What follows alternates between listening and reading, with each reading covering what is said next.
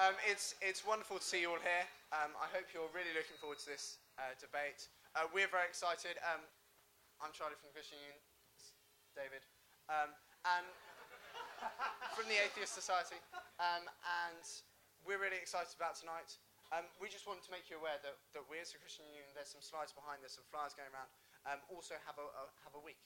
Maybe you're thinking things through, you're from the Atheist Society and you're not really sure what Christians believe. Do come along to such things. I think you've got an equivalent week. Week after next, we've got our Reason Week of events. So we've got 5 events during the week. Week after next, and Jonathan will be giving a talk for us on the Tuesday. That's February the 9th. Yeah, I'll win debates when I only have myself. Yeah, flat win. Yeah. And our weekly events are every Monday at 7 or 7:30 p.m. We're normally in the Nuffield Theatre.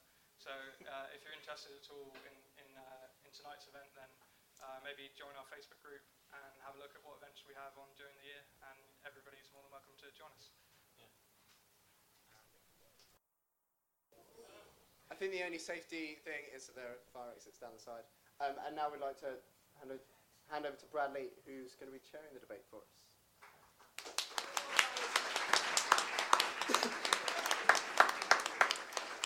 Yeah, once again, thank you very much to everyone for being here this evening, and a special thank you to our guest speakers. Our motion this evening is God required for morality?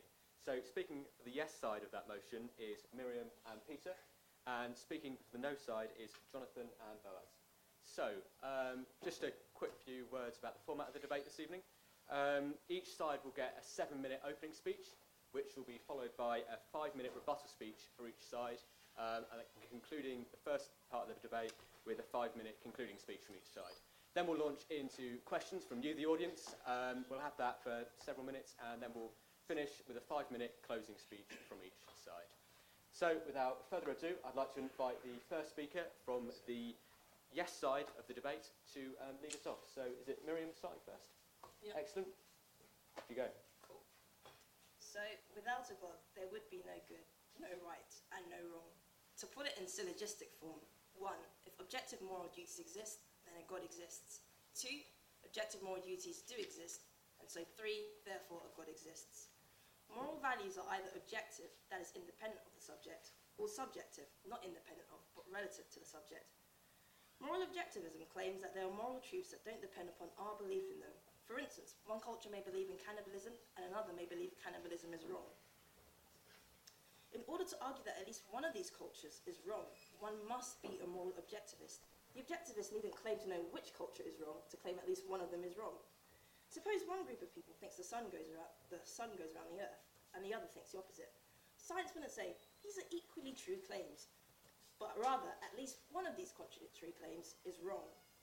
Our coming to know that the earth goes around the sun was a matter of discovering truth, not inventing truth. In the same manner, moral objectivists see ethics as a matter of discovering objective moral facts about right and wrong. They are valid and binding whether anyone believes in them or not. The example of the dispute of the earth rotating around the sun illustrates the point that just because people disagree about something doesn't mean there's no fact to the matter. Moral objectivism is often charged with being dangerous because it causes us to condemn other moral outlooks and enforces its own outlook on us without tolerance for difference. This objection is wrong because it confuses objectivism with absolutism. Objectivism says they're objective moral values. Absolutism is the claim to know absolutely what is right and wrong, and is sometimes accompanied by the idea that those who disagree should be forced to toe the line. In fact, it is moral subjectivism that is dangerous because it eliminates moral debate between different cultures and people. Human quarrelling or debate presupposes a shared set of norms without which debate would be impossible. Quarrelling means trying to show that the other person is wrong. A subjectivist viewing the Nazi atrocities could not say it was worse than a liberal society, and therefore could not object or interfere with that regime on moral grounds.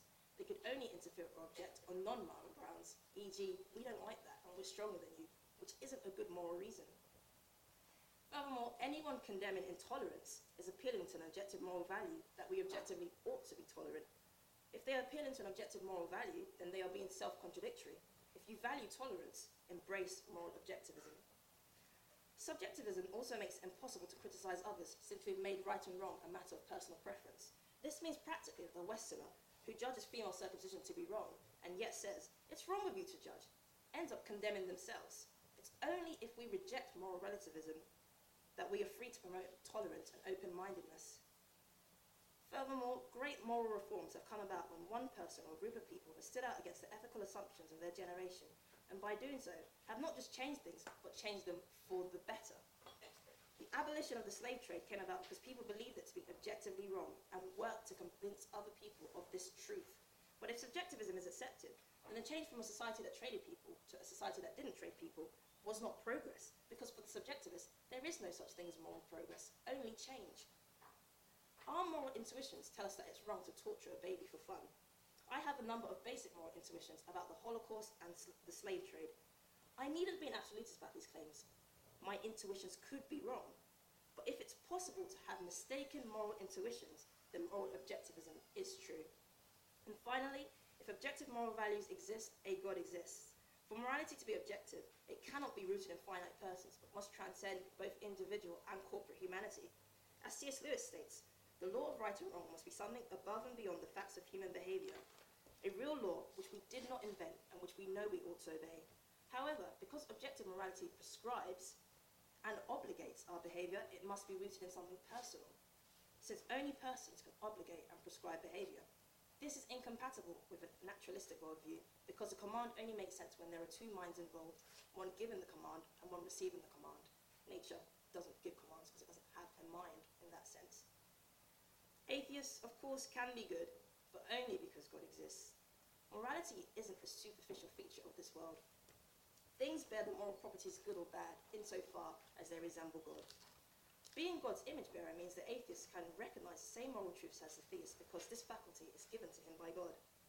Theists readily admit that non-believers can know moral truths, but knowing, epistemology, must be distinguished from being, ontology, the latter being the more fundamental.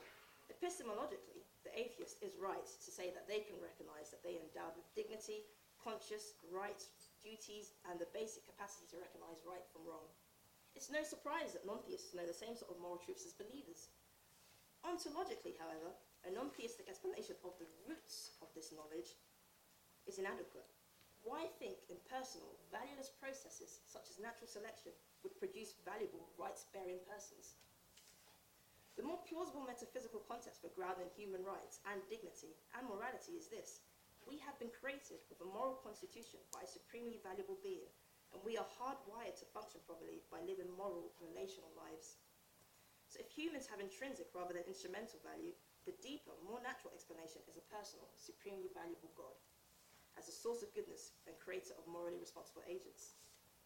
If intrinsic value does not exist from the outset of evolutionary processes, its emergence from non-valuable processes is difficult to explain. It doesn't matter how many non-personal and non-valuable components we happen to stack up, from valuelessness comes. The naturalist position offers no good reason to think that valuable, morally responsible human beings should emerge from valueless processes. Theism offers a far more plausible contest for human value and morality, which flows readily from a wise, supremely valuable being to that being's valuable image bearers.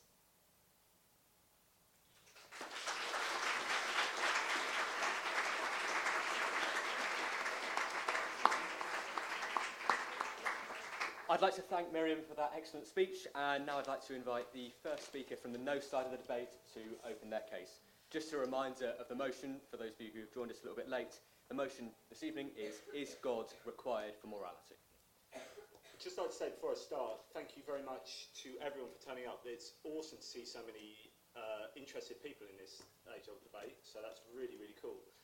Thanks to you guys for organising it and sharing it, and also we are debate virgins, right? So these guys know what they're talking about in a kind of experiential way, so good luck us. Just bear with us, be nice. Okay, so is God required for morality? The simple answer is no. Capuchins, bonobos and other primates certainly don't require God to exhibit moral behaviour. Descriptively, nor do non-theists. In fact, in the biggest ever survey of philosophers, they were split pretty much three ways between consequentialism, which is the belief that morality is derived from the consequences of an action, virtue ethics, which is the idea that humans flourish as humans, and that's how you derive your moral value, and deontology, that there is some objective basis for morality, whether that be some Platonic realm or some other such way.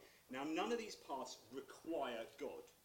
Indeed, divine command theory is the only ethical framework that really needs God, and that is adhered to by a tiny minority of philosophers overall. Philosophers have been having this debate for thousands of years, and collectively they've come to pretty much dismiss divine command theory apart from those who are theistic, which is actually only 14% of philosophers.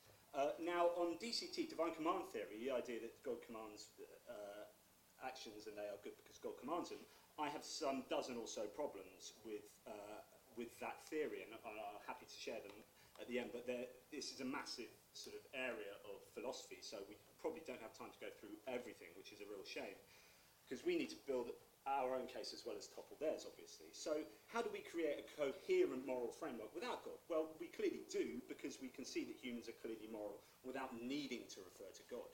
And often, when they do refer to God in various societies around the world, we cringe with moral embarrassment or horror.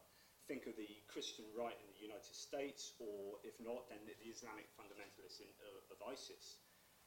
Morality is, as far as we're concerned, built up out of psychologies, empathy and rationality.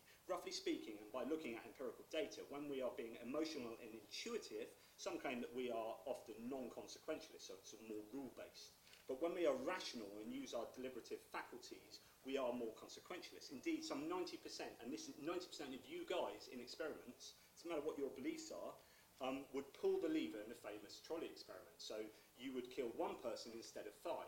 But it turns out that percentage is swapped when you have to push a fat man over the bridge to stop the trolley, not to kill the 5 people. So morality is clearly, well, it's morally psychological or psychologically moral. We are as beings. We can drop a bomb to kill 80,000 by pulling a lever much more easily than shooting a single person in the head. So empathy and emotions and feelings are super, super important for morality, and without them, it's defunct. So if God wanted us to be moral creatures, why has he given us 2 systems which work to different ends? So Daniel Kahneman, the psychologist, would call this system 1 and system 2, our intuitive versus our rational. Why has he allowed whole subsets of people to have dysfunctional empathy systems who find it far more difficult to be ordinarily moral? Now, I've taught certain autistic children who literally cannot be particularly moral in many ways that you'd see because they have dysfunctional empathy systems. They can't put themselves out in their own bodies in a sort of abstract way. So, of course, morality and altruism make perfect sense within the context of evolutionary biology and psychology. Morality is a functional thing in social species. We see this in other species and we see it in ourselves. Interestingly, it appears that even though theists hate consequentialism as a, quote, and this comes from Peter's previous debating partner, William Lane Craig, a terrible ethic, they and God are both consequentialists. All theodicies, now this is answers to why there's so much evil and suffering in the world, given that there's an omni-God that exists, use a line, something like, there must be a greater good when faced with whatever bad there is. Now this is at heart a consequentialist approach. Whether it's, because we have free will, it allows us to have free will, builds our soul, or a tsunami killing 240,000 people, or Noah's flood killing all of humanity bar 8 and all the ecosystems of the world, there is some unknown proposed greater good that comes about. Now, that is consequentialist. The moral grounding of that is grounded outside of God. So God himself doesn't need God for his own morality. And actions within whole swathes of the Bible, history, present reality, including the very sacrifice of Jesus, who was used instrumentally to atone for the wrongs of humans, he was being used instrumentally, consequentialist. So it's actually worse than this, because the Bible does actually give reasons for bad things, like the slaughter of the Canaanites and the Amalekites. And these are clearly not good enough justifications if you read them in the Bible. Wow, justifying genocide? No, it's not done very well. And besides, how does anyone know whether their God is the right grounder of morality? There are even more levels of wrong to this whole moral argument. This pragmatic uselessness is well defined in the argument from divine miscommunication. There are some 42,000 different denominations of Christianity in the world, all claiming their own right to moral rectitude. So you need to ground any position normally in either an axiom, a self-evident truth, a circle, or an infinite regress. The axiom is usually what's preferred to ground anything. So with consequentialism, The non-derivative currency for moral value is often seen as happiness, pleasure, or well-being, because it's self-evidently good. So what this jargon all means is basically, when you keep asking why you did that, why you did that, why you did that, eventually you get to something like, because it makes me happy. Why is that good? Because it's self-evidently good. It's good that I'm happy, it's good that we're happy, we enjoy being happy. However, when you do that with theists, they end up with, well, because God. So that cannot appeal to moral reasoning. Why did you do that? Why God? And that ends the conversation.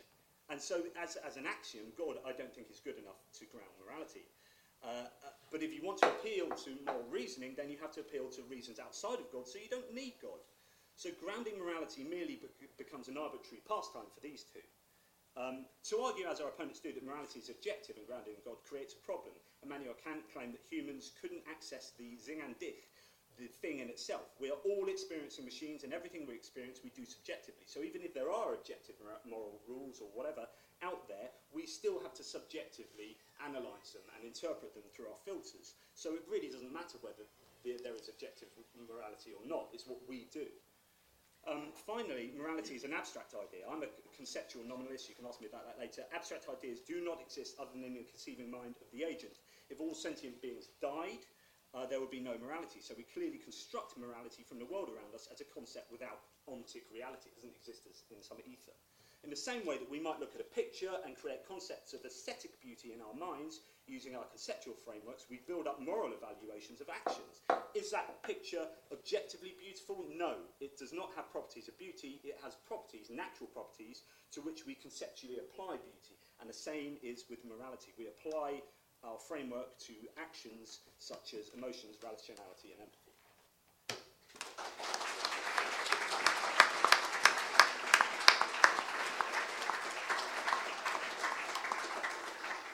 Sorry for hogging 20 seconds. Thank you very much, Jonathan, for that excellent speech. Now I'd like to invite Peter to open the rebuttal stage of this debate for the side arguing that God is required for morality. Okay, thank you very much. I'd like to add my thanks to the organisers, and it's great to see the Atheist Society and the CU Society coming together on the sort of neutral ground, as it were, of the Debating Society, and all collaborating to organise this. So I'm very happy to be here to take part. Miriam laid out our argument for connecting belief in a God to belief in objective morality, with simply two premises leading to a conclusion that follows from it. One part of that argument, of course, is belief that there is such a thing as objective moral duties, moral values, and so on, that are discovered rather than invented. And it seemed to me that I caught from what Jonathan was saying at the end there, that only really started addressing that issue right at the end of his opening speech, where he started talking about Kantian epistemology and the way in which we as subjects apply our notions to things in the world in order to judge them. And I think I got the sense that he was saying we kind of project our subjective notions of things onto the world, and that things outside of us as subjects don't really bear these properties, including moral properties and properties of beauty objectively. If I've misunderstood him, I'm sure they'll be able to come back and correct that misunderstanding later. So I think they were questioning the objectivity of value.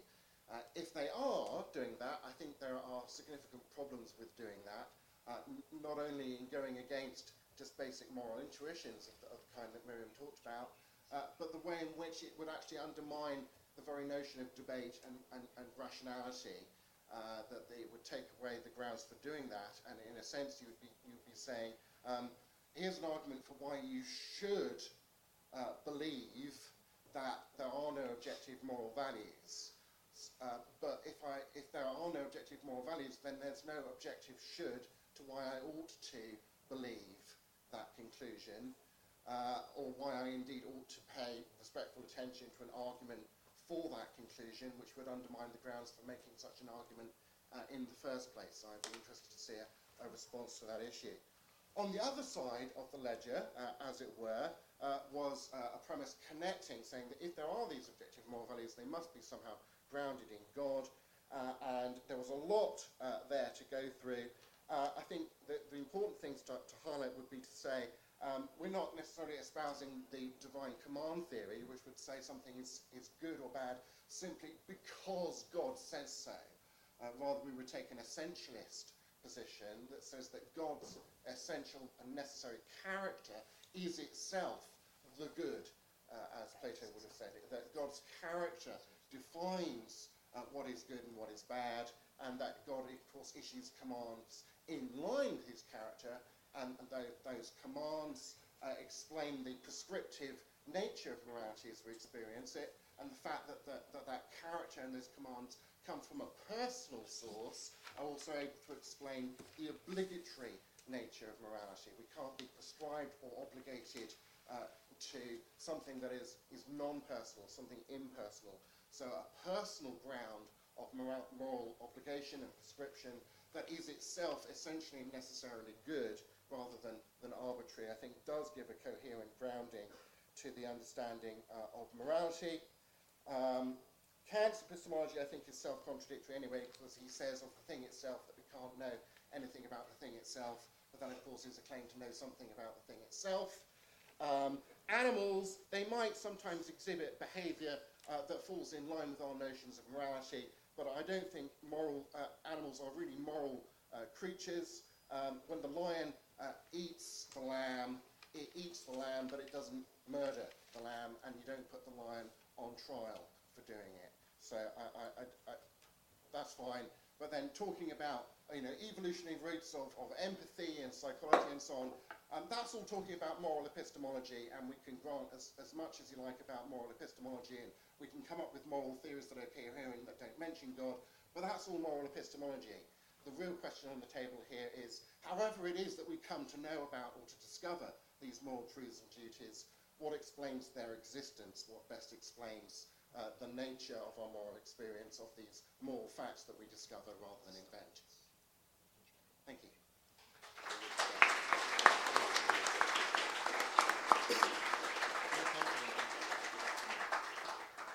I'd like to thank Peter for his excellent speech, and now I'd like to invite Boaz to continue the case for the no side of this debate. Okay. I'll just go. So, one thing I was going to say about her claim at the start. Miriam, sorry. I'm terrible with names. Anyway. Jonathan, yeah. So, about her argument at the start that if objective morals exist, then God exists. One, I have a problem with that premise. I can actually grant that objective morals could exist, but a God necessarily doesn't have to exist to be the cause of those objective morals. So I could take on a Platonic ideal. I could be kind of supernatural and say there exist Platonic ideals, so there exists a Platonic ideal of the good that's separate from this universe, or whatever, or related, and there just is goodness. And I could say that exists forever or whatever. And what I mean by good is anything that resembles that. So I don't even need to posit a God, and Plato didn't really need to. I could even posit something closer to what Buddhists believe and about karma. I can even say we live in a karmistic universe, and I don't need to really invoke any God. I can just say, yep, there are objective morals outside of my brain, and I can use this other supernatural explanation, and I don't have to evoke God. So I kind of do not accept the validity of the first premise. I think, can I add something there? Because I think actually objective is a bit of a problem because no one's really defined it. You haven't really someone like Walter Sinner Armstrong is a moral philosopher who says objective morality exists, but it exists in the fact that we causing harm to others is objectively bad, like, as in that there is harm and we can test the amount of harm, and in that the objectivity of morality is grounded in the consequences. Which, and also I could say like it's objective in a sense, but not separate from us, in the fact that we all have roughly the same sensations, emotions, and mental faculties that help us construct the same idea of morality. So I could say it exists subjectively in that kind of way. We all have we all have a kind of idea of what is moral, and it's pretty much the same. I think there was a conflation as well with subjectivism and relativism. So subjectivism isn't relativism. You can have a subjective, universal moral system. So that if we all if we conceptually abstract ideas don't exist, if all our minds were kaput, abstract ideas wouldn't exist. So our minds construct abstract ideas. Morality is abstract. But the things to which it refers are natural properties which do exist, and so We're all talking about the same thing when we mean moral. Yeah, so I think there was some confusion with subjectivism and relativism there, but I want to look at also, you were talking about essentialism, which is basically divine command theory in another Yeah, I was in fact going way. to say this. Because what the divine command theory is, it has an answer to the thigh-throw dilemma, which is that are things good because God is good, or in which case because God commands them, type thing, or are they good outside of God? Good, yeah. So what people like Peter will say is, well, actually they're good because of God's nature, so they take it one step back, but it's exactly the same thing. So if God's nature is just good, then it's arbitrary, and you can't apply moral reasoning to any moral action. You have to say, why is that good? Because God. And you say, why is rape bad? He can't tell us why rape is bad. I can tell you it's because it harms the other person intentionally. He has to say, because as soon as he says because and then starts appealing to moral reasoning, it's grounded in moral reasoning. Yeah. So he has to say because God, it's essential. But then how does he know that? How does he know the character of God without revelation? So then he has to look at things like the Bible, and the Bible's pretty ambivalent about rape. In fact, it actually sort of commands it in a number of places. So before you say, I got a I suggest you read the Old Testament. I got a quote here. If you want. Yeah, I suggest you read the Old Testament. So the slaughter of the Amalekites, you can take the woman and as you want. And in Leviticus, that if should a man rape a maid who isn't promised or wed to anybody, that you should marry her. Yeah, they're forced marriage. If a man rapes a woman, in rather fact, than being punished for it, they have to be forced marriage. Absolutely, that's the only mention of rape in the entire Bible. So if you're talking about essentialism, then actually you can't morally judge. In fact, God can't judge himself. Because if you to ask God, why are you good? All God could say is God. Yeah, because I'm God. Because you can't defer to moral reasoning. And this is the whole problem with the position, is that they cannot defer to moral reasoning. It is one of the fundamental problems with divine command theory and this kind of essentialism. Yeah. So whereas we would defer God's to nature can be consequentialism, anything. the consequences of an action, in some manner, we'll say that causes harm, and we can measure that using scientific inductive techniques. We have really good reason why that's a bad thing to do, that society would suffer, yada, yada, yada. They can't do that, or if they do, it means that they're using several techniques, but also they haven't answered how God is also consequentialist and so on. Excellent. I'd like to thank Jonathan. I'd like to thank Jonathan and Boaz for their excellent rebuttal, and I'd now like to invite the speakers from the yes side of the debate to conclude this section before the Q&A session. Yeah, I know. I kind of was smart enough to write the point. I think you failed to even start to address one of the main points I made, which is that humans have objective moral value, not just objective moral value, but we have values as human beings. We have intrinsic instead of instrumental. No, I don't recall that. But anywho. I'll go into further detail right after. Okay, cool. But anyway, you said that we didn't have an answer to rape is bad, which I just found baffling. Rape is bad because humans have intrinsic moral worth, and we're made in the image of a valuable, infinitely valuable being. And if we're made in his image, that means we're all infinitely valuable. And if you really, honestly, if you take God out of the equation, I think what you're left with is Darwinism. And I think everyone should read Darwin for themselves, because what Darwin had to say was that your value is based on how much you have adapted to your environment. So the smarter person is more valuable than a less smart person. He even used it to justify racism, but that's besides the point. Not every human being had value. You only had value if we could perform in some way.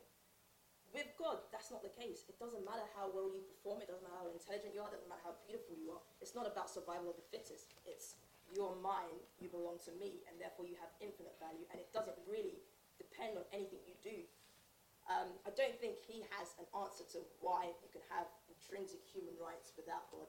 Like, I took a moral philosophy lecture in first year, and the first thing the lecturer said is we have to assume human rights.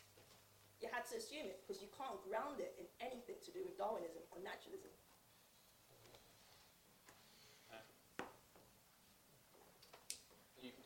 Just come in very, very briefly, just to say,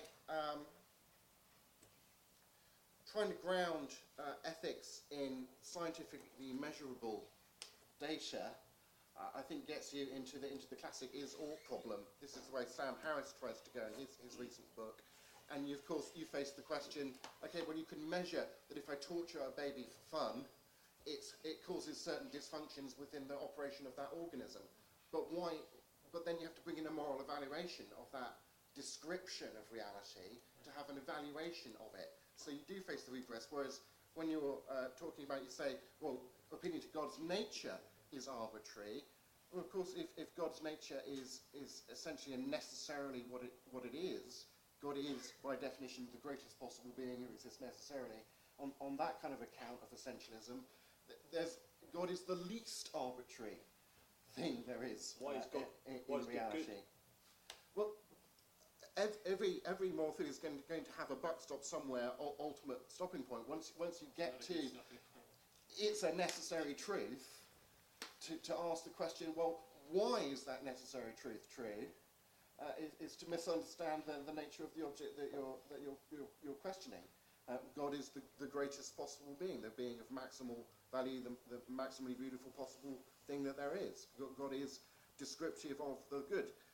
It's like asking, why is the Platonic ideal of the good good? Is it assessed by some other, further Platonic ideal behind that? But a Platonic ideal, apart from being an abstract object, which Johnny doesn't think exists anyway, how does it explain? Again, back to the obligatory or the prescriptive nature of morality as we experience when an abstract object is an impersonal reality. Yeah. So,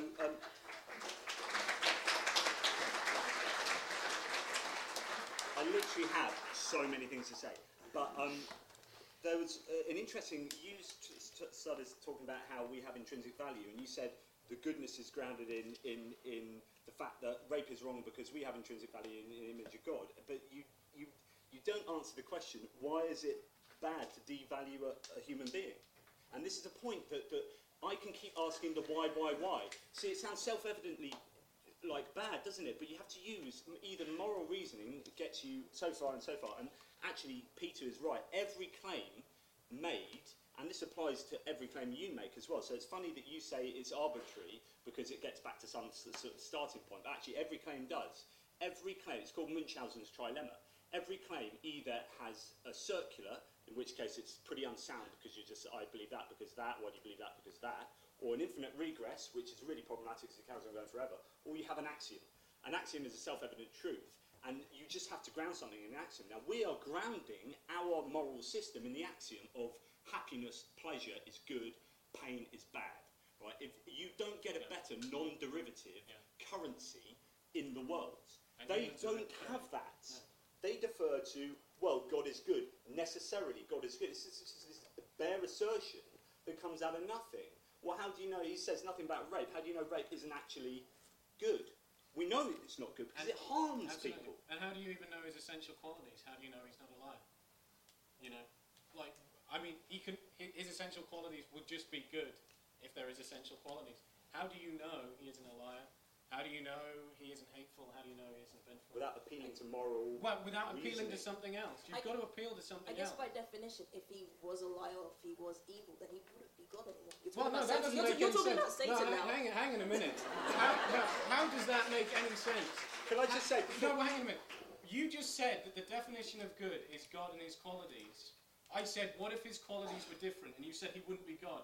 What does that mean? That doesn't make any sense. How do you know that he wouldn't have his those quality? qualities? Your position is his qualities. The fact that he's God makes his qualities good. So if I say if he's a liar or whatever, you've just got to say. Let me put that into an example. So this is the example that's often used. The direction of causality for this approach is that God is good and God has lovingness, mercy, and justice, and all these things. But they are not intrinsically valuable. This is their position because this is an established position that's been critiqued. So the direction of causality is God is good, he has these things, and just by him having them, they are essentially good.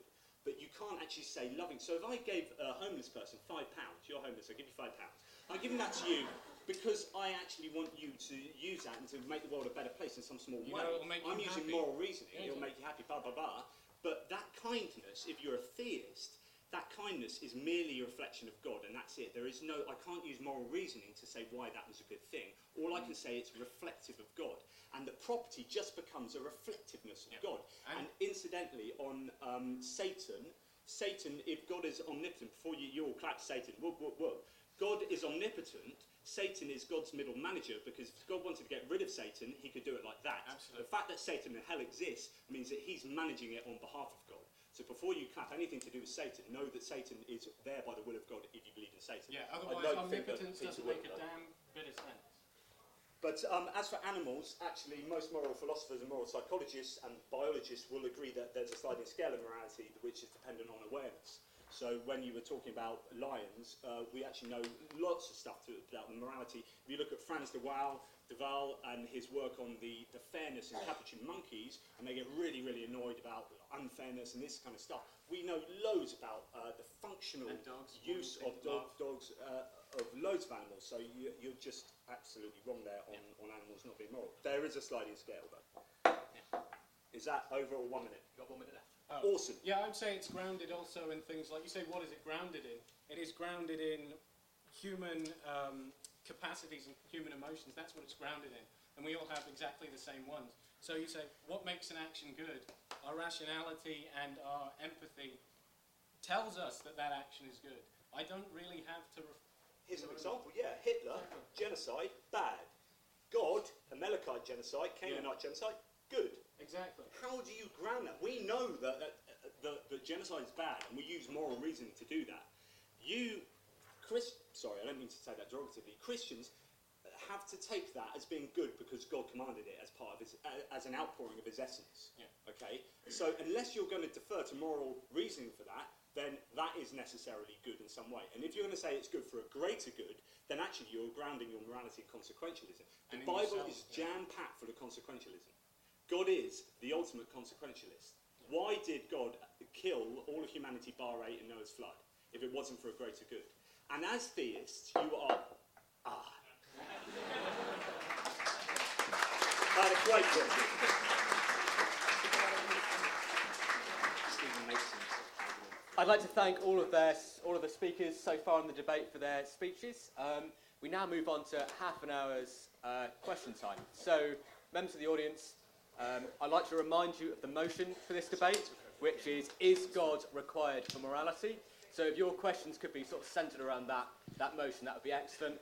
If your questions could be brief, that would also be excellent. Not like Satan. And I'd also appreciate if the panel could keep their responses to the point. Questions for the audience, please raise your hands. I'll try and get a variety. You, sir? I propose that God is not even a moral person. He is immoral. For is this not the God who is responsible for the persecution of women, for the persecution of gay people, for the persecution of transgender people? For is he not the God who is evil, who is horrible, who spreads evil around the world? I mean, you know, this God is not a nice God. The Bible is full. Is there a question there? Because my answer would be yes. So, I think you guys need to answer, why is God moral, let alone just, you know? Thank you very much. Thank you very much for that question. So I'm going to put this to the yes side. Is God moral? On our view, God is the very paradigm and standard of goodness per se. God is essentially and necessarily good. God is loving, just, etc., etc.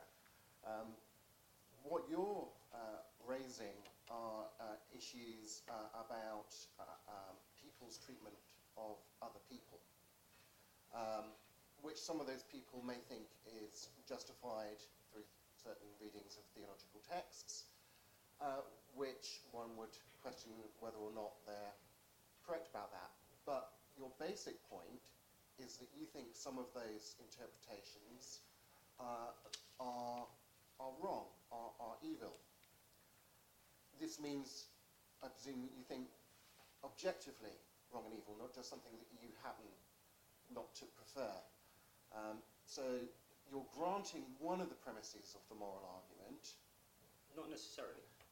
In raising the objection, if you mean that these mistreatment of transgendered people, etc., is objectively wrong. The comeback question on the point of the debate would be, how do you explain and account for that objective wrong existing? What is the best grounding of it? It needn't necessarily be in a God that you think is revealed in a particular text. I think these theological issues get us off from the main philosophical issue of is a God. The question isn't is the God of the Bible or the God of the Quran or the God of the Book of Mormon necessary for morality, but is at least a God required?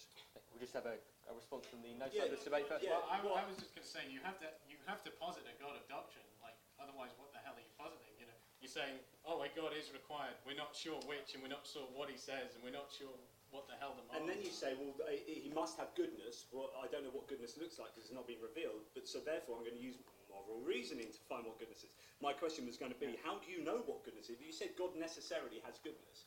That's just saying God has godness. That's all that means. It has no meaning. You are just merely circularly arguing or asserting and also, who's something that is lacking any meaning. If you're not prescribing a God of doctrine, whose godness? Each God has different kind of godliness. Each God is prescribing different morals. So that gets us nowhere. You are saying a God. To wrap up your man's question here is, and also my God, I'm just saying the Old Testament did command the stoning of homosexuals. So I don't think that is that's something that's mistranslated or misquoted. Flat out says and man who lies with a man, stone him. So we'll have a quick. Can I just wrap up what you said? We'll have a quick wrap up and then. What you're saying, there is objective grounding, or at least it's grounded in axioms. Both of our positions are going to be grounded in axioms because you can't ground anything other than unless you want to go on and on forever. So, or actually, you're grounding in a circular argument. I think almost with God is good, what is good, God is good. So. I think we are grounding it in something that's real and tangible that we all feel, which is pain and pleasure. And we all know that pleasure is good and pain is bad. Right? I'm not talking necessarily about hedonistic pleasure here. I'm talking about that pleasure of happiness and well-being. Yeah. Okay? Anything that feels good and everything that's bad. So you have very good grounding, talking about moral currency or a currency for a value system. These are value systems. Like aesthetics has a currency. Beauty and whatever unit beauty you like. Our unit of moral currency is pain and pleasure. Thank you. We'll just have a very, very quick follow-up and then short response and then next question. You actually led me quite nicely onto the second part, which is that, very quick, please. You say that some people, I don't. You almost essentially said I don't interpret the Bible like the other people interpret the Bible. So then. How should we interpret the Bible? Thank you. How should we interpret the Bible? Okay, question. Thank you. In one particular way. Very quick response. Thank you very much. Thank you. Using your own morals to make that interpretation. Thank you. We'll have a very quick follow-up and then next question. We want to get as many questions in as possible. If you want to know more about how we interpret the Bible, come back next week and we'll talk about the Bible. What? You said how we interpret the Bible, but you didn't say... Come back next week and we'll talk Thank you very much. Thank you very much. We'll move on to the next question now. So I'm going to go over this. The gentleman in the turquoise bluish jumper. Hi, thank you so much again. That was very helpful to connecting the points. So the question is no tab. Two questions really. One a quick one and one slightly more extensive. The first question is, if you think that morality is a sliding scale and subjective, then actually, for animals, for example, you think we should let animals on trial and have prisons for animals. You think that would be appropriate? Second question. Well, actually, can we just do one at a time, because otherwise it will get confusing. Yeah. Right, so what's interesting in moral psychology is we look at children as actually a better example. So when a 2-year-old does something to manipulate a mother, they're actually using intention and outcomes to arrive at an intentional goal. Now, we don't scold them in the same way we do a 5-year-old, a 10-year-old, a 15-year-old. And what we have is a sliding scale of morality in humans. So you can forget other animals. We have that in humans. And this is why we have adulthood. But that's just an arbitrary line drawn. If you know anything about the Socrates paradox, it's just an example of the Socrates paradox, where you have to draw an arbitrary line down for a continuum. Now, we have this continuum in humans. But it even exists in adult humans who have different faculties. They have different abilities to, for example, certain autistics, to morally evaluate certain things. and that's based largely on empathy, but children down in moral development. Now, Lawrence Kohlberg has done some really interesting work to say that if you teach children in their moral development, they morally develop much better if you teach them morality with moral reasoning than if you teach it with commands. So if you teach a child divine command theory, for example, don't do that, God, because God, or if you actually give them because that's going to harm them, and you teach them empathy, you actually give them empathic skills, then they end up being, on all judgments of morality and psychology, far more better developed moral individuals. Just the second part of the question quickly, and then we'll have a response. The second part of the question is related to the first, which is actually in the absence of God, you're saying that, or Miriam will say that there can be no objective morality. My question. I can be good without God, and that's all I need. Wait, I conceded that when I first. Yeah, I know. But we're talking about all the ground. Well, I don't think you need a kind of divine explanation on why he can know what morals are. You can actually have a Darwinian explanation. I know, but You cannot have a Darwinian explanation. Absolutely, you can. I'd like to. If I hit this gentleman in the face, I know it will hurt him. Yeah, and that, because and he's I can empathetic. empathise with that. Wait, Yeah. He has the emotion. We're very quickly going to have the end of this question. I didn't get to speak. We're very quickly going to have the end of this question, and then we're going to have a response. Apologies. The end of the question was this. In the absence of objective morality, then what do you make of what we get from the no camp? What do you make of, for example, people who thought that when they did a rain dance and when they sacrificed their own children, they're wrong. So Yeah. In that culture, their opinion and what was They're wrong. Incomplete knowledge. Yeah, incomplete knowledge. Yeah. What was that? That good for their society? It felt good, so they sacrificed their own children and did a rain dance. That's a wrong interpretation of causality. Obviously, we on society would say that's barbaric, and we say that that would be entirely inappropriate to today's modern society and culture. Yeah. In which case, do you just they were wrong. Yeah. We'll have a very quick response. We can get onto some very. There's a position called desire utilitarianism, which broadly would say that if your desires are for goodness, then But if I've got incomplete knowledge, at least I'm trying to be good. But of course, this all depends. It depends how you define objective. Yeah. But they were definitely wrong. Like the point, what they were doing for the act, for them to think that it was moral, is that it maximised happiness and it was a just act. And I think that's all you really need. I think you need the concept of, this action is good. It increases well-being, and also that this action is just. The person deserves it. Deserves the treatment. Thank you. Sorry. Absolutely. So that's what I'm saying. And the consequences of the action, they were just wrong. They thought that it would, generate rain. They were wrong. Thank so you. It's an immoral. We'll have a response from the yes side. Okay, first of all, you said we could have objective morality or some kind of basis of morality with Darwinism. I wish I'd printed off quotes from him because I don't care what he said. Then if you don't care what he said, how can you claim that you can get morality from him, but you don't bother to read him? Well, from Darwinism, from his theory. He's no prophet of. Developed a long way since Darwin. He's no prophet. That's a straw man of evolution to say it equals Darwinism. He didn't know about genetic drift. He didn't even know about genetics. He didn't know about. Well, it's just his assumptions, his theory. I don't care about his opinion. Let Miriam. Sorry, yeah, please. Can I speak? Miriam. I'm the only woman on the panel. I keep getting spoken over. Right. No, you go, sister. I think well, to be honest, the Bible did say. A woman shouldn't speak. Yeah. When men are present.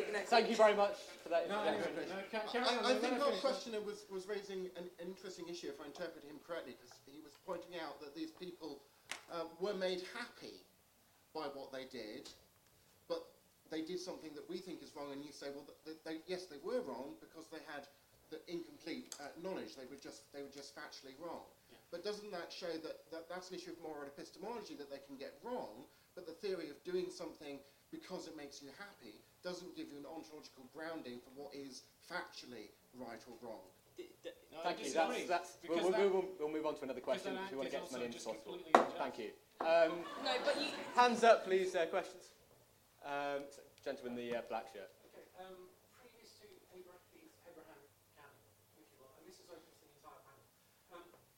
Humanity, depending on how old you believe the Earth is, humanity's around for a lot longer before.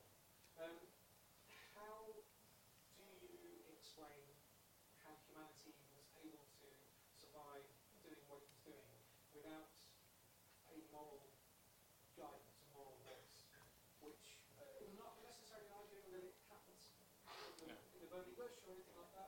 Abraham, but how do you explain morality in Homo sapiens before our understanding of canonical religion? Thank you. I'd like to address that question to the yes side. Okay. That's a question of moral epistemology. The moral argument is an argument about moral ontology. So it's an interesting question. I think moral revelation in a religious tradition, if it's true, is useful, perhaps in helping people to know what's right and what's wrong, and in guidance and so on. But our stated position was you do not need to know about God or believe in God or believe in a particular holy book or whatever in order to know the difference between right and wrong. We think people created in the image of God inherently. Didn't my question allude to the fact that cavemen and women growing up, there's food, let's kill the food, eat the food, if I kill you over the food. I mean, that is the question, that is what we're talking about, that is morality as we would recognise it today. I'm not saying those people recognised it as morality, but if you're talking about, okay, and I appreciate using these philosophical terms like epistemology as opposed to Ontology. You have an awful lot of meaning that you understand behind that statement that maybe some of the audience don't understand. So Are you saying that basically ontology doesn't really matter? The entire room understands morality. Those people are still acting by working together from a group ethic. If they were acting from a moral standpoint, that they might not attribute it to the God, to a higher power. Thank you. We'll have a response from the yes side, and then we will move on to the no. Right, so to try and break it down without the fancy terminology, I think all people at whatever stage of history are able to have moral intuitions about what they ought to do and not do, and can know that without believing in a god or a particular revelatory tradition or anything like that. So your Stone Age man knows that it's wrong to murder someone just to nick their necklace or whatever. That's fine. But once you've said, I know that it is objectively, that's a fact, that's something I discover, not something I invent, it doesn't depend on me or us, even if we thought it was okay to murder people for their necklaces, actually we would be wrong. People who believe that sincerely are wrong, and so on. You're saying there's a moral fact out there that I meet in my moral experience that tugs at me, that pushes at me. It says, don't do this, do that. I'm obligated to behave in that way before this moral fact. What in reality, out there, outside of us, best explains that fact of experience? And we're saying the thing that best explains it would be a personal thing that can therefore prescribe and obligate, but a personal thing that is transcendent, that is above, that goes beyond individual persons or cultures and our decisions. Thank you. That's rooted we'll have in a reality. response from the no side. Yeah, just two very quick things to say. I think you can objectively ground that in the fact that it doesn't matter if our minds exist, in the sense that if you intentionally harm someone, for your own ends or whatever, for no reasonable reason, then that's self-evidently harmful, and if everyone did that in society, we would go down the shiter. So, but also use the term obligated. I find it really interesting because actually moral obligation, I think is a really difficult term to use, and I think it's problematic for you because you used it with valid and binding, and you slip these terms in quite often, and you really need to ground out these terms because they're problematic. So obligated and binding means basically if you don't do that something will happen, and it basically just means heaven and hell. In fact, what it turns out is it's circular. Objective morality has to be binding and valid, which basically means you have to have someone that's outside of the world obliging you to do something, otherwise you're going to go to heaven or hell. Like if you take away those terms, obligated and binding, actually you just have our ordinary morality.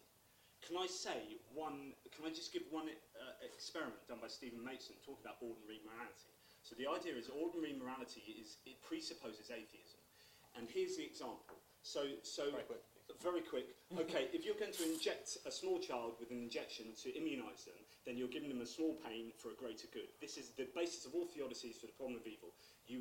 There's a greater good to come from all this evil, right? So if you're going to be injected by, you're 5 years old by the way, by a doctor, he's going to inject you. I'm not going to go over and rugby tackle him and punch him to the ground, because he's going to cause you some harm, because the greater good will necessarily come about. In the same way, if Christians are proper with their moral thesis, they should, if they see you getting beaten up on the other side of the road, you're an old granny and he's beating you up, right? They should not do anything, because they should be obliged to let the greater good come about.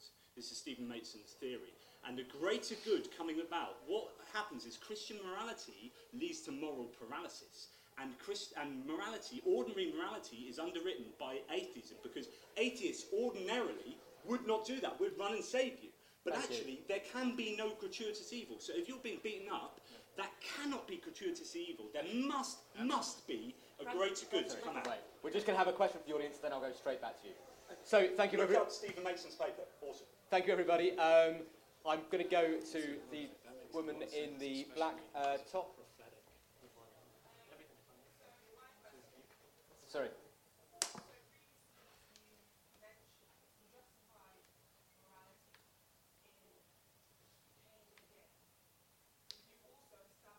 Pain and pleasure. Pain and pain and pleasure, yeah. Carry on. Yeah, sorry. He was getting confused, he's old. I thought pain was pleasure. Yeah.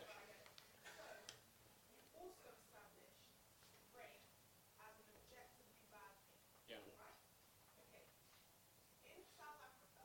Yeah.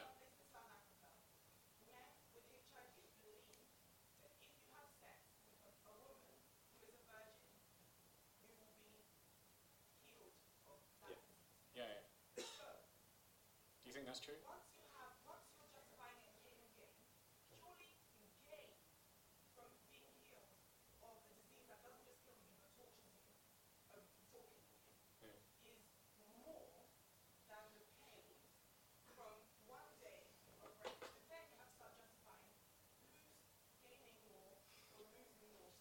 Yeah.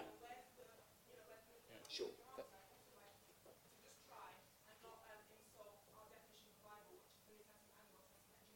Yeah.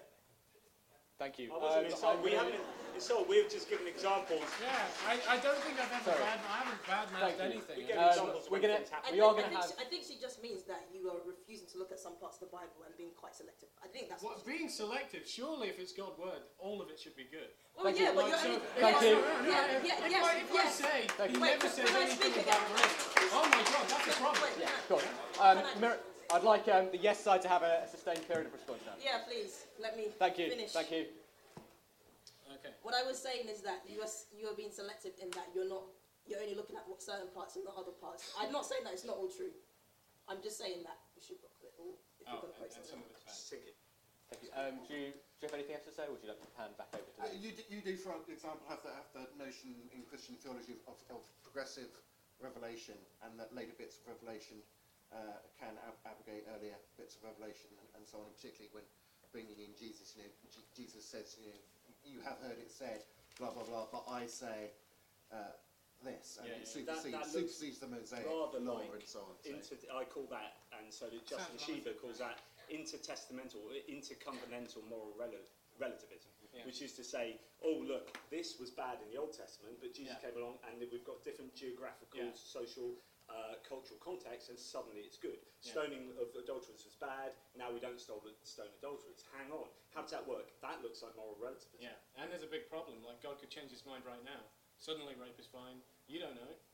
You know what I mean? He's changed his mind before, he can change his mind again. Nineveh. If you know your Bible, he changed his mind in Nineveh. Exactly, changed his mind. And also, the whole superseding thing doesn't even really make any sense. Thank you. Because of Psalms, You'd just like to... The word is true from the beginning, and every one of them... Have a very quick response to the lady's question, and then we'll move on again. What your position was quite a classic critique of consequentialism or utilitarianism, which quite often is seen in, say, this gentleman again, he walks into the hospital, and the guy says, you'll look really healthy, I'm going to use you to save 5 other people, so I'm going to cut you up.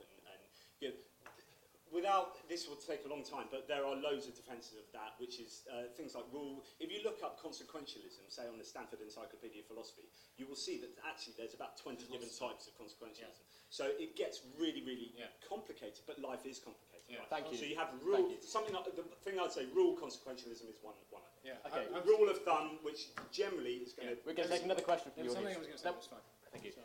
The gentleman in the grey top. Yes, thank you. Just before I got proceed to my question, I've seen some very strong pro and against. What I come from a neutral sort of side of things. So I think what I want to see in the debate, I want to see really what's going around, what is true or not true. And I don't expect to see criticism just to make one side being looking good.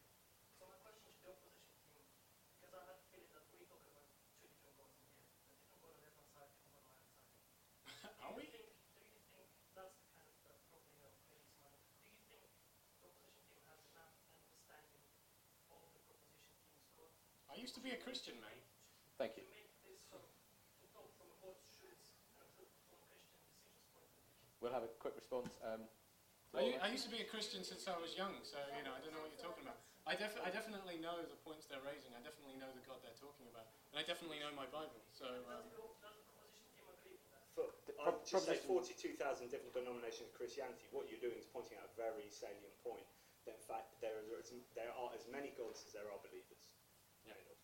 With the yes, I'd like to respond to that comment. Again, you can. In our argument, we're appealing to a particular explanatory notion of a greatest possible being, personal being, grounding morality. It is possible to hold in common a belief in a greatest possible being, whilst, because of human fallibility, having some differences over particular values, having differences over whether you believe in a particular revelation or not, having differences on how you interpret different bits of those revelations. But I would say if it's possible for people within those overlapping interpretations to get things wrong, that's only possible because there's something there to get right. There's a fact of the matter to be got at. So bringing in moral fallibility highlights the reality of something objective that we're trying to get at, and that different people's theories can be closer to or further from, depending upon the facts of the matter. Thank you. We're going to go back to the audience now. Can I just one very quick. Peter, if an alien came down to Earth and fork-quibblexed you, or someone else, right, this gentleman there, fork-quibblexed him, right? Exactly. So, What is for? no, exactly. So the fact is that if you're morally evaluating something, the first thing you will do in any sense of moral reasoning, moral psychology and moral philosophy is, well, what happened? What was the result of doing that? And all humans, we know all humans do this intuitively. That's how we moralise. Thank you. Very quick response. I think it's wrong to simply take into account the consequences of actions as consequentialism does. What about the intentionality of actions? Absolutely, and I agree with you, actually. Yeah, I agree with that as well. Excellent. But We'll go to the audience for another question first. The gentleman in the black jumper. I can't think of the last question, but a lot of the discussion has been about the nature of God, God being good, God being just, whatever. To what extent can we fully understand, I guess, to the S-cap, what it means to say God is good, God is just, if God is so separate from humanity, well, in terms of the series? To the yes side. Sure. So I would say, given the differences between God and us, if there is a God, we can't hope to comprehend the nature of God, but as we can hope to understand something of the nature of God, and to, as Aquinas talked about, see that there is at least an analogy and a similarity between God and us, particularly as beings made in his image, as we believe that there's a point of connection there, because God has created us and the world. But yes, we're finite and we're fallible, and there are evident difficulties in doing that. But again, in a sense, those difficulties and the importance of debating the differences and trying to get at the truth only highlights the fact that there's a truth that it really is important to try and get at. Thank you. The no side. So God, interestingly, cannot... If he exists. Yeah, if God exists, he cannot know that he's omniscient for a start, because you can't know that you don't know everything. And also, God, in the same way that we cannot, like true, proper skepticism, we don't know that we're not a brain in a vat. God doesn't know that he's not a God in a vat and there's a God above him. It's literally epistemologically impossible for that to happen. So you've got this infinite regress of God. So some really interesting arguments around this. But also, God cannot know, and we said this earlier and it's not really been answered, God cannot know that he's good.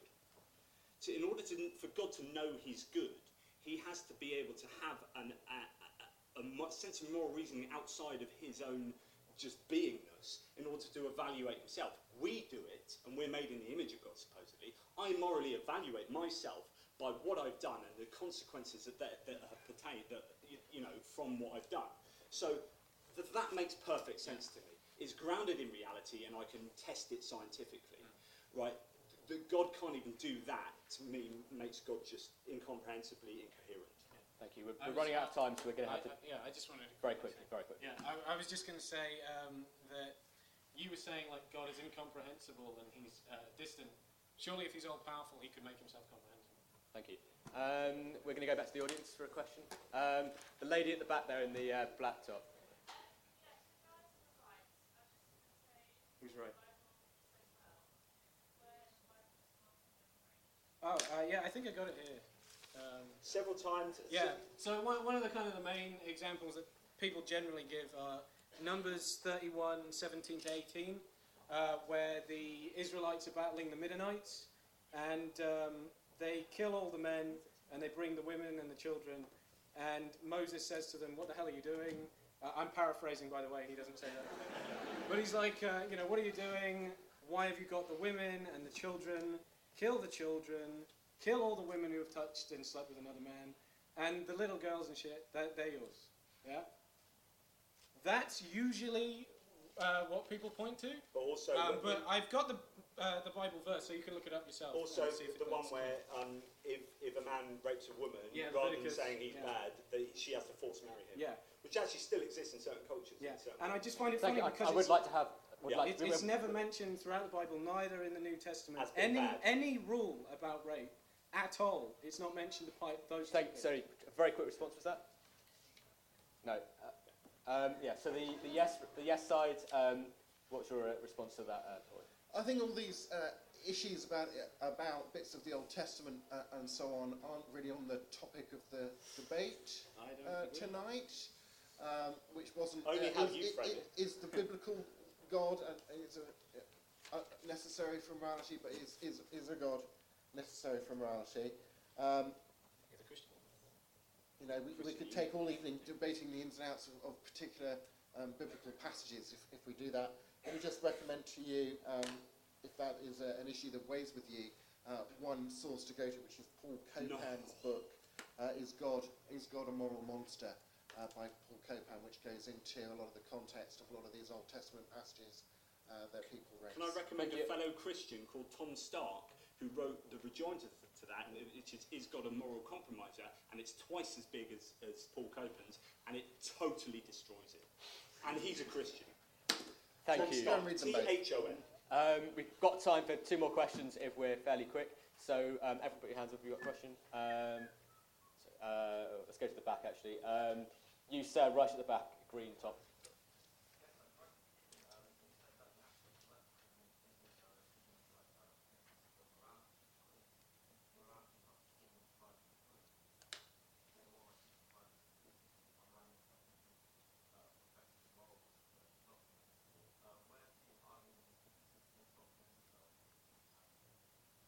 Sure. Okay, that was a bit quiet, so I'll repeat the question in case other people didn't hear it. It's saying that surely within a process of natural selection, if certain moral behaviour helps the group to survive, when you'll survive, that'll spread due to natural selection, and so a Darwinian process can explain morality.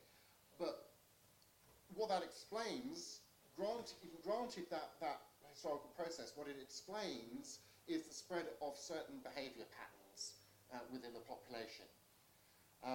If you add a full stop to that explanation, that is in a sense an explaining away of morality rather than an explanation of it. because it still begs the further question: is that behaviour that is useful? Is it good? It can't be good and morally obligatory simply because it happens to be useful. You're then explaining away what is good in terms of, oh, it happened to be useful in your evolutionary past. So I don't think that's a good enough explanation. And an impersonal process, even if it happens somehow to arrive at behaviours that actually do match up to the way that you ought to behave. Well, what explains, again, the prescriptive and obligatory ideal nature of that moral ought that your behaviour happens to comport with because of your history? So I think you don't need to deny that evolutionary story, but I don't think on its own it's enough to account for what we meet in moral experience. Do you know what? I would actually agree. I would agree with Peter. Yeah, it's functional. So morality is functional in the evolutionary sense and biological and psychological sense per se. However, the difference between us and other animals is our awareness of others and our self-awareness and our empathy and intersubjectivity, which means that we can harness that and use logical reasoning and rationality. It's why you can't be moral without rationality and intention. And so all of these components are necessary for making a rounded moral creature. And so I actually kind of agree with Peter, to be honest, but I would add a lot to that then makes that process not a moral process, but allows us to arrive at a moral agency. Thank you. Unfortunately, we've only got time for one more question before we go into closing statements. So, David. Okay. I'd like to direct this to Miriam if I can, if you want to. We talked earlier, or you guys talked earlier about sort of basically discussing what is morality, what is good, and we talked about the axioms in which that rests, whether that's God or pain and pleasure, or the avoidance of pain and the gain of pleasure. I think the immediate question that should follow from that is, why should we be good? I think from the no side, that's self-evident, because it's in our self-interest to gain pleasure or avoid pain. I was wondering why you think we should be good. What the axiom in which... Thank you. So yeah, why should we be good? The answer. Thanks for that question, David. Cool. Well, I'll just start by the axiom of the no side, which was pleasure and pain. And I think the case was made very well that is a fundamental problem with utilitarianism, is that if the rapist's pleasure overrides the pain of the person being raped, then pleasure and pain can't be all there is.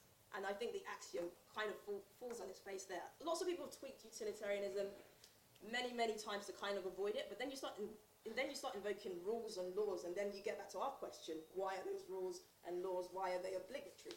Because you can't explain them away with pain and pleasure. Because somebody's pleasure may be at somebody else's expense, and it might cause them pain. And basically, what you've got with utilitarianism is one outweighs the other. And yeah, I didn't. She's not a fan. I'm not a fan of utilitarianism, but a lot of philosophers aren't. So, what about third?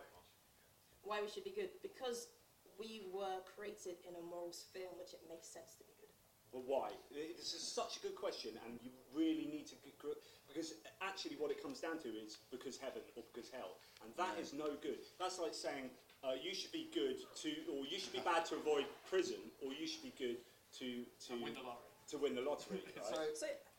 So what John is saying there, surely, what he's saying is, it's no good to try and ground morality simply in your self-interest because you want to gain or avoid certain ends. But their position is that morality is grounded in the self-interest of pain or pleasure. And I don't think there's nothing wrong with self-interest and morality aligning, but to ground morality fundamentally in self-interest. You've just deflected answering that question by applying it to myself. That's a two-cockroach fallacy. I need you, and he needs you, to answer why should you be good? Because it's the right thing to... Why is it the right thing to do? But that's asking the question, why ought I to do what I ought to do? It's because you ought to do it. Why? There is no further why. No, this is a problem with intrinsic... This is why deontology doesn't work. It's because deontology So in a moral statement, or in logic, you have an if and then statement, a protasis and apodosis. So what this is like, if you want this, then this should happen. And what he's doing is, then this should happen, then this should happen. But actually, morality is goal-oriented. So it's largely goal-orientated, which means that if I should fill my car with oil, sounds like that's a good idea. But if I'm a scientist who's testing whether car engines work well if you don't fill them with oil, then I shouldn't fill my car with oil. In other words, like my statement depends on the if part, and he's not coming up with the if part. He's just saying, "Be good, God, good, God, good, God, God, good." And I'm saying, if you want, I am grounding it in an axiom, if you want the world to be a better place where we have less pain and more pleasure for all of us, then bloody well be good. Thank you. We'll have a response. We're going to have a response from the yes side, and then we're going to go into closing statements. So a very brief response, then closing statements. But is the goal that the other side are pointing to simply a description of reality that you can take it or leave it, or something that is intrinsically good to aim at? Should you want your car to run? Is it just your subjective preference that you want to use the car in that particular way, or want to use human life in a particular way, use our existence in a particular way? Or is there actually a way in which you ought to use life and existence that you are objectively obligated to pursue? Thank you very much. Thank you. Very interesting question time.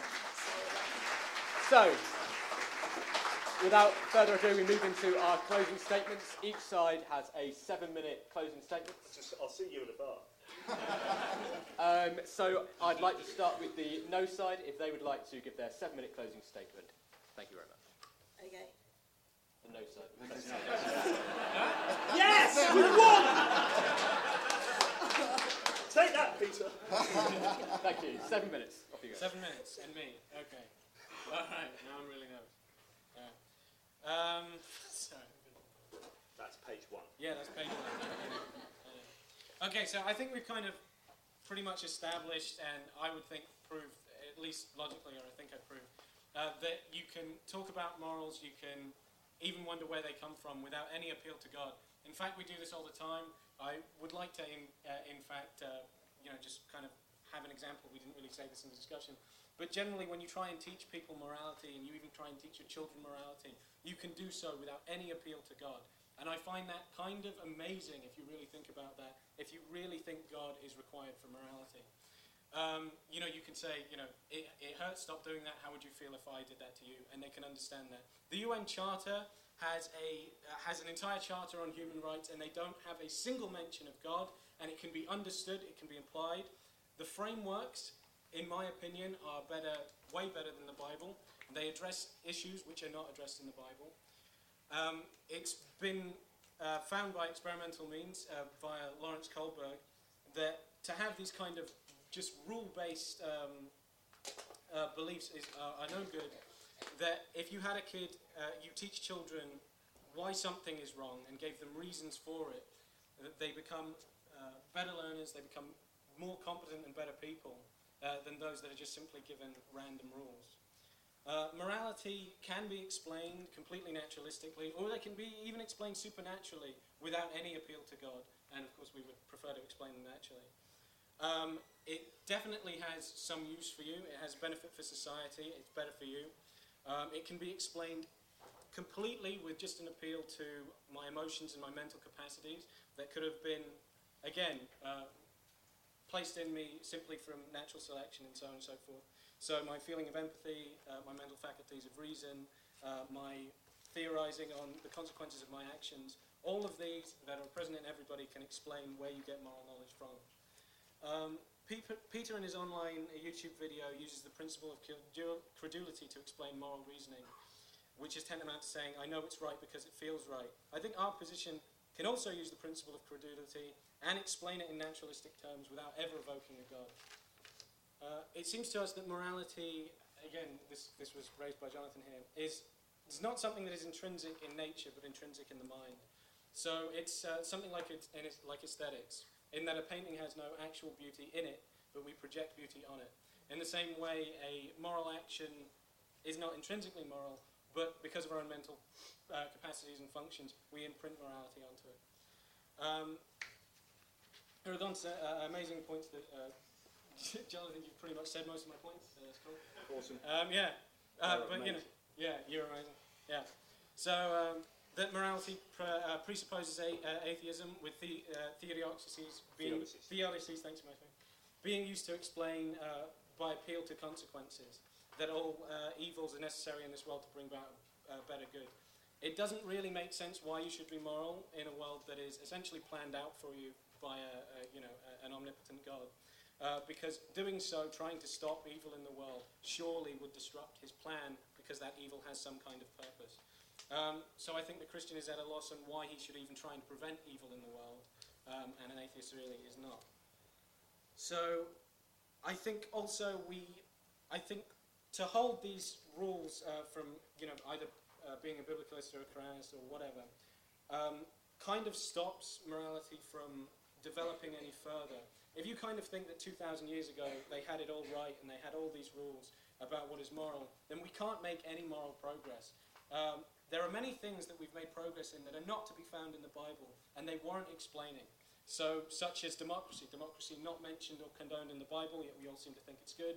Rape is condemned in this modern society. Where is it mentioned in the Bible? Where is it condemned thusly? Slavery is condoned in every bit of the Bible. There is no condemnation of slavery, and yet we agree that it's bad. We've made moral progress. It's countenance in the Bible. Absolutely. Read the Bible. You guys need to read your Bible. Read the bloody Bible. God, it was used for 2,000 years they generally use a curse of Ham, isn't it? Yeah. It was used by Christians to countenance, and it's interesting that you said, good people, moral people, stop slavery by doing X, Y, and Z. Well, actually, it was the Bible and divine revelation, progressive divine revelation, that obviously wasn't progressed enough. Yeah. There were Christians on both sides of the debate, and they both used Bible verses. Now, if God knew that was a revelation to humanity and still used that and produced that knowing that it would be used to countenance slavery and to defend slavery, then that was a really weird decision to have that as a revelatory text. Sorry. Yeah. So, and there are massive problems with divine command theory. There is no intrinsic value in love, kindness, love or kindness, or any of the qualities of God. Just because they're associated with God is what makes them valuable. However, anything can be associated with God and suddenly it's valuable. He could overnight, part of his quality could be to be hateful or to be a liar or whatever, and that would just be valuable, that would be right. It also just doesn't make sense how we usually think about morality. So, when somebody is drowning in front of you or being murdered and stabbed, you don't have to flick through your Bible to work out if it's a bad deed. I don't know of anyone who does that. Yeah, no, exactly. That's the point. That's the point. We have the capacity to work out what is moral naturally. Well, we don't deny that. Yeah. We all agree on this panel that we can use our rationality to get some basic moral truths. And that's great. And I heard that what you said, but you don't need to appeal to a God to write that on your heart. And to ground it. Yeah, and to ground that in the fact that, you know what, it harms someone else. Exactly. And that feels bad to me. It feels because I'm empathetic. Okay. Absolutely. I don't need to ground it in anything else. No, you have just under a minute left. Oh, okay. I'll just try and round it up, I guess. Can I just say Larry Nucci's point? I got the Larry Nucci thing here, but you carry on. Larry Nucci did a test on Amish teenagers, and they said they used divine command theory and said, well, God is good, and so we know that don't hit people because God says don't hit people, so we don't do that. And Larry Nucci said, well, what if God didn't make a comment about don't hit people? And they all went, we wouldn't hit people, it's still immoral. In other words, people who are divine command theorists always still defer to consequentialism naturally as an ethic. So it really doesn't matter whether you have some objective morality out here, because we're all subjectively interpreting it anyway, and we actually pragmatically use consequentialism to ground our own morality on a daily basis. You'll do it tonight, all of you. Yeah. I'd like to thank the No Side for their excellent closing statements.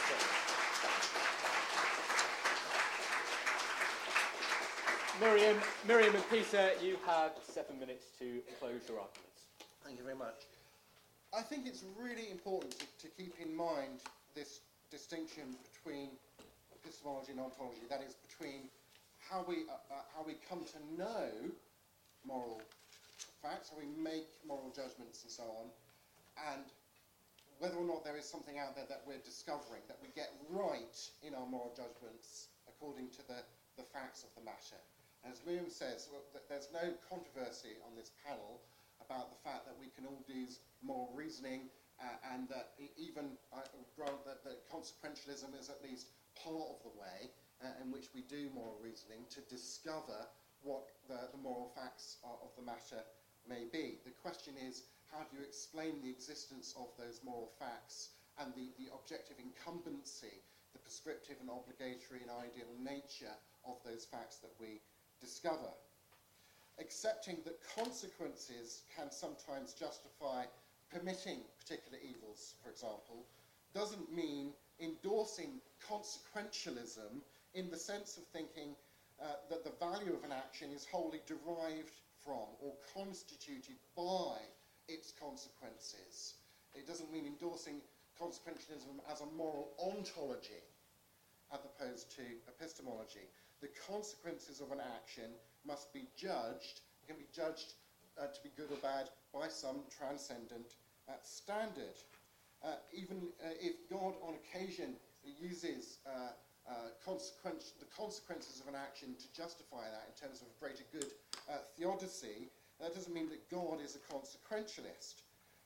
Good consequences aren't necessarily sufficient to justify just any act on God's part.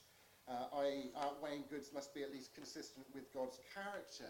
And what about intentions? As well, we mentioned, John O. granted earlier, that intentions do matter in morality, but how does consequentialism fit those in?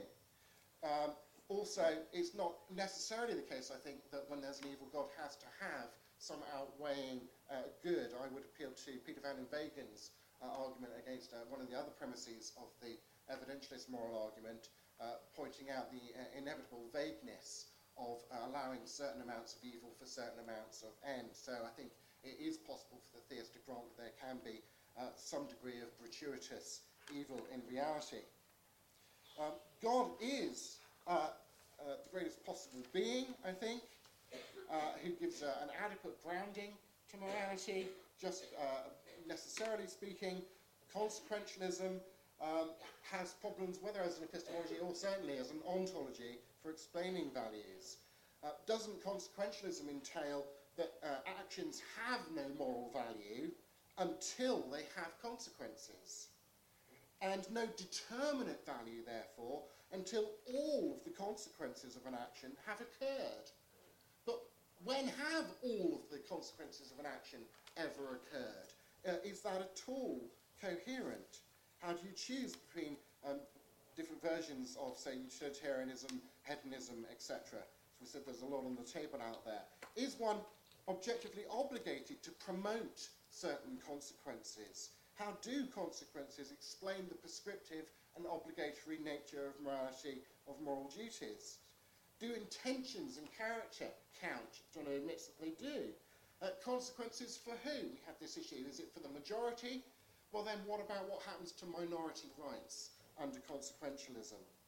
For consequentialism, the end would always seem automatically to justify the means. But what about the common sense notion and phrase, well, the end doesn't always justify the means? So I think if God is there, that gives a better grounding for morality. It's greater to be the paradigm of goodness than to conform to it. God doesn't just conform to goodness, he is goodness. When you get to God, you've reached a metaphysical and moral ultimate, an axiom, if you like, the explanatory stopping point. But that doesn't mean you can't explain or unpack what goodness is, or wherein the goodness of God consists. You can still explain that God is loving, kind, merciful, etc. By nature, but that would be an explanation of what the nature of morality is, not an explanation of why morality is good, as it were. So we come back to the moral argument. They appeal to the possibility of Platonism, but that's to invoke abstract objects which are difficult in and of themselves and can't really explain the personal nature of morality, neither the prescriptive nor the obligatory content. And it would also be to invoke a huge cosmic coincidence that there are, in reality, these necessarily existing abstract forms of justice and love and so on that just somehow exist in this somehow non-personal realm of reality, and then by good fortune human beings capable of moral reasoning and working out that love is a good thing happen to evolve on this particular planet. That seems to be a huge coincidence to invoke, which would be much more economically explained by saying that there's a personal creator of the world who intended it for there to be moral beings such as ourselves who can know about the morality that's grounded in his character. So I'd just like to end with a quote from the Welsh philosopher H.P. Owen, which for me summarises quite neatly the nub of the moral argument. It says, on the one hand, objective moral claims clearly transcend every human person and culture, because people and cultures can get morality wrong. But on the other hand, it's contradictory to assert that impersonal, non-personal claims are entitled to the allegiance of our wills. The only solution to this paradox, says Owen, is to suppose that the order of objective moral claims is in fact rooted in the personality of God. Thank you.